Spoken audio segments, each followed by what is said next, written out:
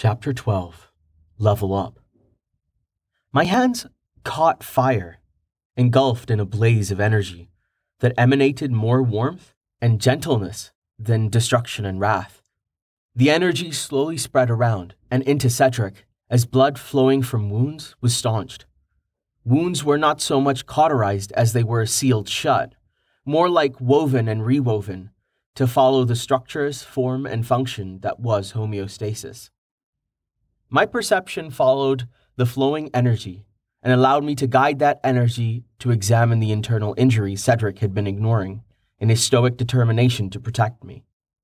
Most of the organs and vessels I found conformed to anatomy I might find in any human. Where the differences occurred, they were dramatic. 4 lungs instead of 2. The lobes of the human lung seemed to have developed separately for Seelie 2 in front and 2 behind. Meridian clusters existed, tied to a physical network that allowed for channeling magic, and an energy core that was tied to the bloodstream, nerve, and meridian networks. He had been shot in the upper chest, far enough from his heart to not be immediately life-threatening, but the torn blood vessels and punctured lung would certainly have been life-threatening on Earth. The chances of him bleeding out before reaching a hospital and surgery almost certain. Here the cells of his body cooperated, moved and repaired as I focused my will and my intent. White blood cells and platelets multiplying and gathering where I directed, speeding up the rate of healing exponentially. Scabs formed and flaked off as wounds healed, only to be replaced by healthy tissue in seconds. Scars smoothed and faded. Blood vessels multiplied and replaced lost fluids, dividing and replicating, until a balance was achieved. What amazed me was how little actual help and magic I needed to use. Cedric's body's natural healing ability was prodigious. In fact, if I had simply removed the arrow, the rate of healing that was normal for him would have healed the wound in a matter of seconds, moments at best. It made sense that his healing ability was so advanced. The Sea were, for all practical purpose, immortal. They had to have fast healing and adaptive abilities to live as long as they did. It explained why cell division was so uniform. There was no breakdown in cell reproduction. Even though I hadn't been needed to heal or save Cedric, this was the single most amazing thing that had happened to me since I'd arrived on Talum. This ability to heal, to save a life, the energy to renew and extend the existence of others was soul-nurturing. I wasn't sure how anyone who ever had this power over death, this power to restore life and health, could ever turn from the path of healing. The ability to understand the whys and hows of life on a microscopic level was as close to understanding the mind that created the universe as was mortally possible. As I finished my healing, a gentle wind began stirring, stronger and stronger, embracing me and those with me.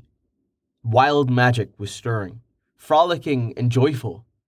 Danu, the goddess of creation, the goddess that was the mother of all Tuatha De Danann, was strong in this realm, and she was pleased by what we had done here.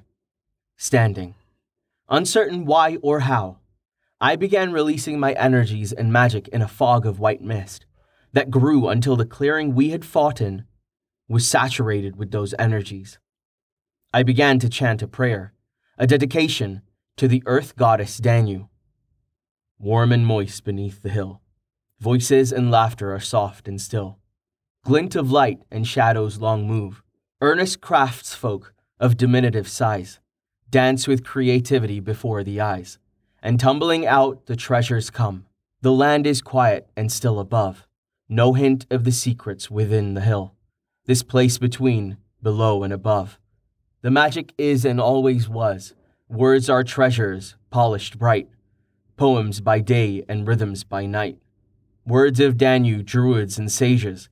Thoughts and truths for the coming ages. Return to her breast and find comfort there. Warm and moist beneath the hill. Voices and laughter are seldom shrill. Danu's children are spun of light. Sleep in safety, everlasting night. The words were an old ritual, a ritual that could be found even on Earth, It allowed supplicants to ask for the goddess's blessing, and in this case, entrusted the fallen into her gentle care. As I finished the chant, the energies and magic I had released combined with the wild magic, and time stopped.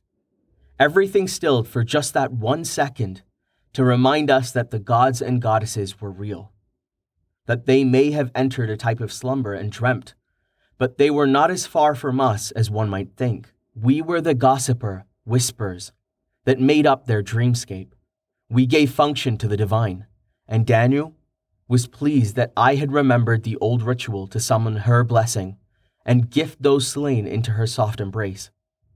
These Greek enemies, satyrs, Gorgon, and Artemis's daughters, were ripped from the destination in the afterlife they were promised, their souls forbidden, and stolen from the lands of Tartarus and Hades. Instead, they joined the thread of life and fabric of creation that welcomed them to the Summerlands as new children of Danu. The cycle of life and death, their reincarnation and next birth, that had been stalled and forgotten since they died in this place was reawoken. And these souls that I had dedicated to Danu represented a fundamental shift in the paradigm of this universe. And with this change, the gods and goddesses of our paradigm began to stir and wake. Rejoice. The wild magic seemed to sing as time resumed. For you are truly blessed. Danu smiles upon you. Priests have been blessing the land with blood offerings since stone weapons came into existence, an offering to Belleros and Danu, a blessing on these lands, and a prayer for guidance and protection. Danu, who makes the crops grow. Belleros, who warms the soil and brings life and renewal to the lands. Wild magic. Danu breathing softly as the wind gently caressed our cheeks, a kiss from a goddess long forgotten, but stirring softly in dreams and worlds of simpler times. A blessing and a reminder that they lived and were happy with what their children had done here. The words here had meaning, and the detritus of our battle, the bloodshed, the bodies of the dead, responded to those words and began to glow, shimmering softly, as these images of death and battle slowly faded along with the bodies until nothing remained but those living, the peaceful clearing, and the sounds of small animals and insects. "Who are you?" Rill asked reverently. "He is Prince Mac de Belleros, and, from this moment forward, he is my liege," Cedric answered, as he tentatively tried to sit up. Succeeding, he continued moving until he was able to kneel in front of me. "My lord," he continued, "I pledge my life as yours, forsaking all others, in the sight of Danu, the wellspring of the Tuatha de Danann. I dedicate myself to you and yours, and offer you my fealty, my sword, and my power." "We witness," Rill and Gil said in response to Cedric's pledge, giving a formality and reverence to his actions, acknowledging his pledge as a ritual. "Cedric has pledged to become your vassal. Accept? Yes? No?" Arise. "We accept you and name you the first of our vassals." "Arise, Cedric de Mac. You have proven your bravery and skill. You have defended us and sacrificed for us, and we return your pledge with our own. As long as our house stands, you and your heirs shall be forever known as the first among our vassals." I had no idea why I responded in that manner. The words just felt right. The response expected and based on a millennium of tradition and history. The ability to accept vassals, part of my royal prerogative. The system seemed to agree. "You have accepted Cedric de Mac as your vassal and taken the first step in creating House de Mac. Quest rewards for defeating the Olympians and returning to Danu, those that defied the Summerlands. You have been awarded your first vassal. Experience: promotion from Prince Level 1 to Prince Level 2, to take effect during the next cultivation of accumulated experience." Deciding to take a moment and read the rest of the messages I had Karad saved for me, I opened up the chat interface and quickly scanned previous announcements. I ignored combat messages, quickly dismissing them. I had dealt with injuries already, so Knowing where, when, and how I was injured was meaningless. I could get into the maths of the fight and worry about min-maxing my build later. You have created a new spell, Fire plus Air, spell Fireball. Damage contains an AoE effect. Splash damage ticks for 3% damage every 5 seconds. Effect lasts 5 times rank plus level seconds. Spell ignores armor rating. Damage mitigated based on target's magic and fire resistance. Belleros Aura has been upgraded to allow you to negate illusion. Note: light reveals the hidden and dispels the shadow. As such, sight and sound have no sway in the light of Belleros' reach. Spell Fire. Absorb shield level has increased. Level 2. Spell Nature. Heal Other. Level has increased. Level 2. Spell Fire plus Air Fireball. Level has increased. Level 3. Spell Air Wind Blast has increased. Level 2. You have been blessed by wild magic and the goddess Danu. Blessing Danu's kiss. The wee folk, sprites, and earth elementals will obey your commands. You can call upon the wild magic to enhance any spell cast once every 3 days. When claiming land, you have been granted the ability to open a Sithurn as your place of power. The Sithurn you create will conform and move to your will after creation. Actions have consequences. All sea factions have increased by 1,000. All Olympian and Asgardian factions decrease by 1,000. You have been rewarded the title Summerland's Protector. Summerland's Protector, 25% increase to all stats while in Summerlands. You have discovered and thwarted the plans of the Olympian Pantheon. You have been rewarded the title Zeus's Bane. Zeus's Bane, 5% increase to spell power against Olympian enemies. Status, I thought, opening my status window to see how the changes were applied. Name, Mac de Belleros. Prince, level 1, pending. Title, Summerland's Protector. Title, Zeus's Bane. Danu's Kiss. You have been blessed by wild magic and the goddess Danu. The wee folk, sprite, and earth elementals will obey your commands. You can call upon the wild magic to enhance any spell cast once every 3 days. Sithurns created by you will conform and move to your will after creation. Health pool, 2,400, 2,804. Magic strength, 3,600, 4,004. Strength, 14.01, 2.02. Agility, 14.01, 2.02. Intellect, 20.01, 2.02. Willpower, 20.01, 2.02. Affinities. Earth affinity, 15%. Air affinity, 32%. Water affinity, 15%. Fire affinity, 85%. Nature affinity, 70%. Death affinity, 15%. Mind, 55%. Skill. One-handed sword, master rank. Dagger, journeyman rank. Armor, master rank. Medium shield, master rank. Perception, expert rank. Belleros Aura, an ability associated with those whose lineage and bloodline trace back to the god Belleros, allows the user to create a fiery aura that protects the individual, heals damage, and inflicts burning effect damage to enemies. True Sight is active within aura radius, dispels all illusions. Spells. Nature's Blessing allows the individual to commune with and claim lands and bind with the land spirit. Warning. The binding process works both ways. The individual is claimed by the land as much as the land is claimed by the individual. Fire. Fire Blast level 1. Fire. Absorb Shield level 2. Fire plus Air new. Fireball level 3. Nature. Heal Self level 1. Nature. Heal Other level 2. Air. Wind Blast level 2. Air. Gale Force level 1. Air plus Fire Light Globe level 1. Portal. Summerland.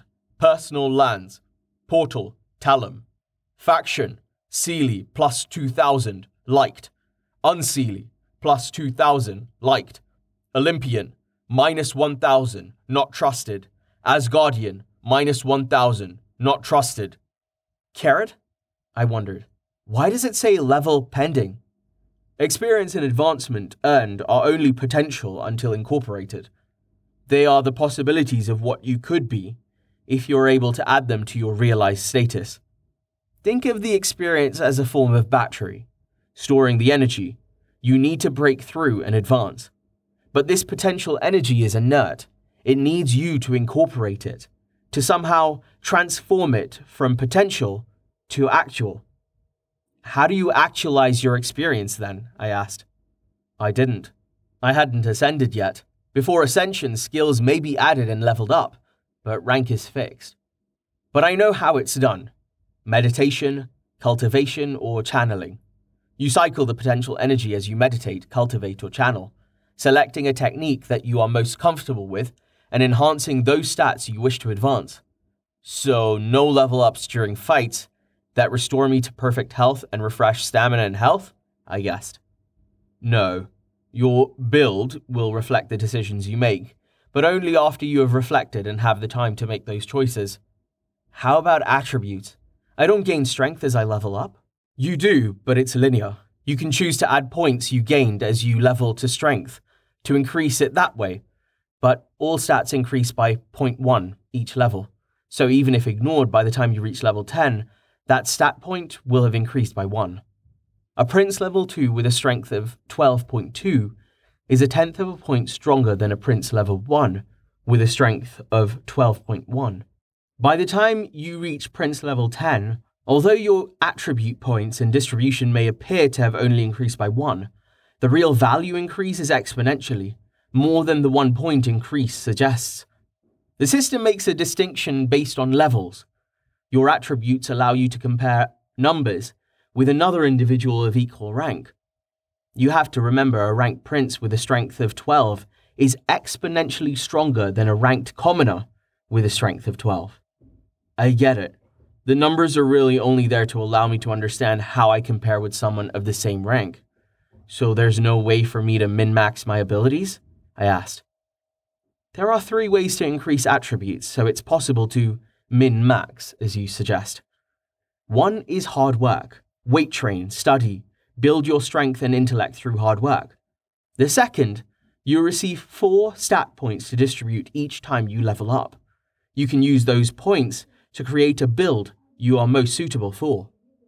And finally, the other is to wear gems, armor, weapons, and jewelry that have an effect that adds to attributes. That is the most common method. C, especially Royal C, tend to rely on artifacts to inflate their abilities.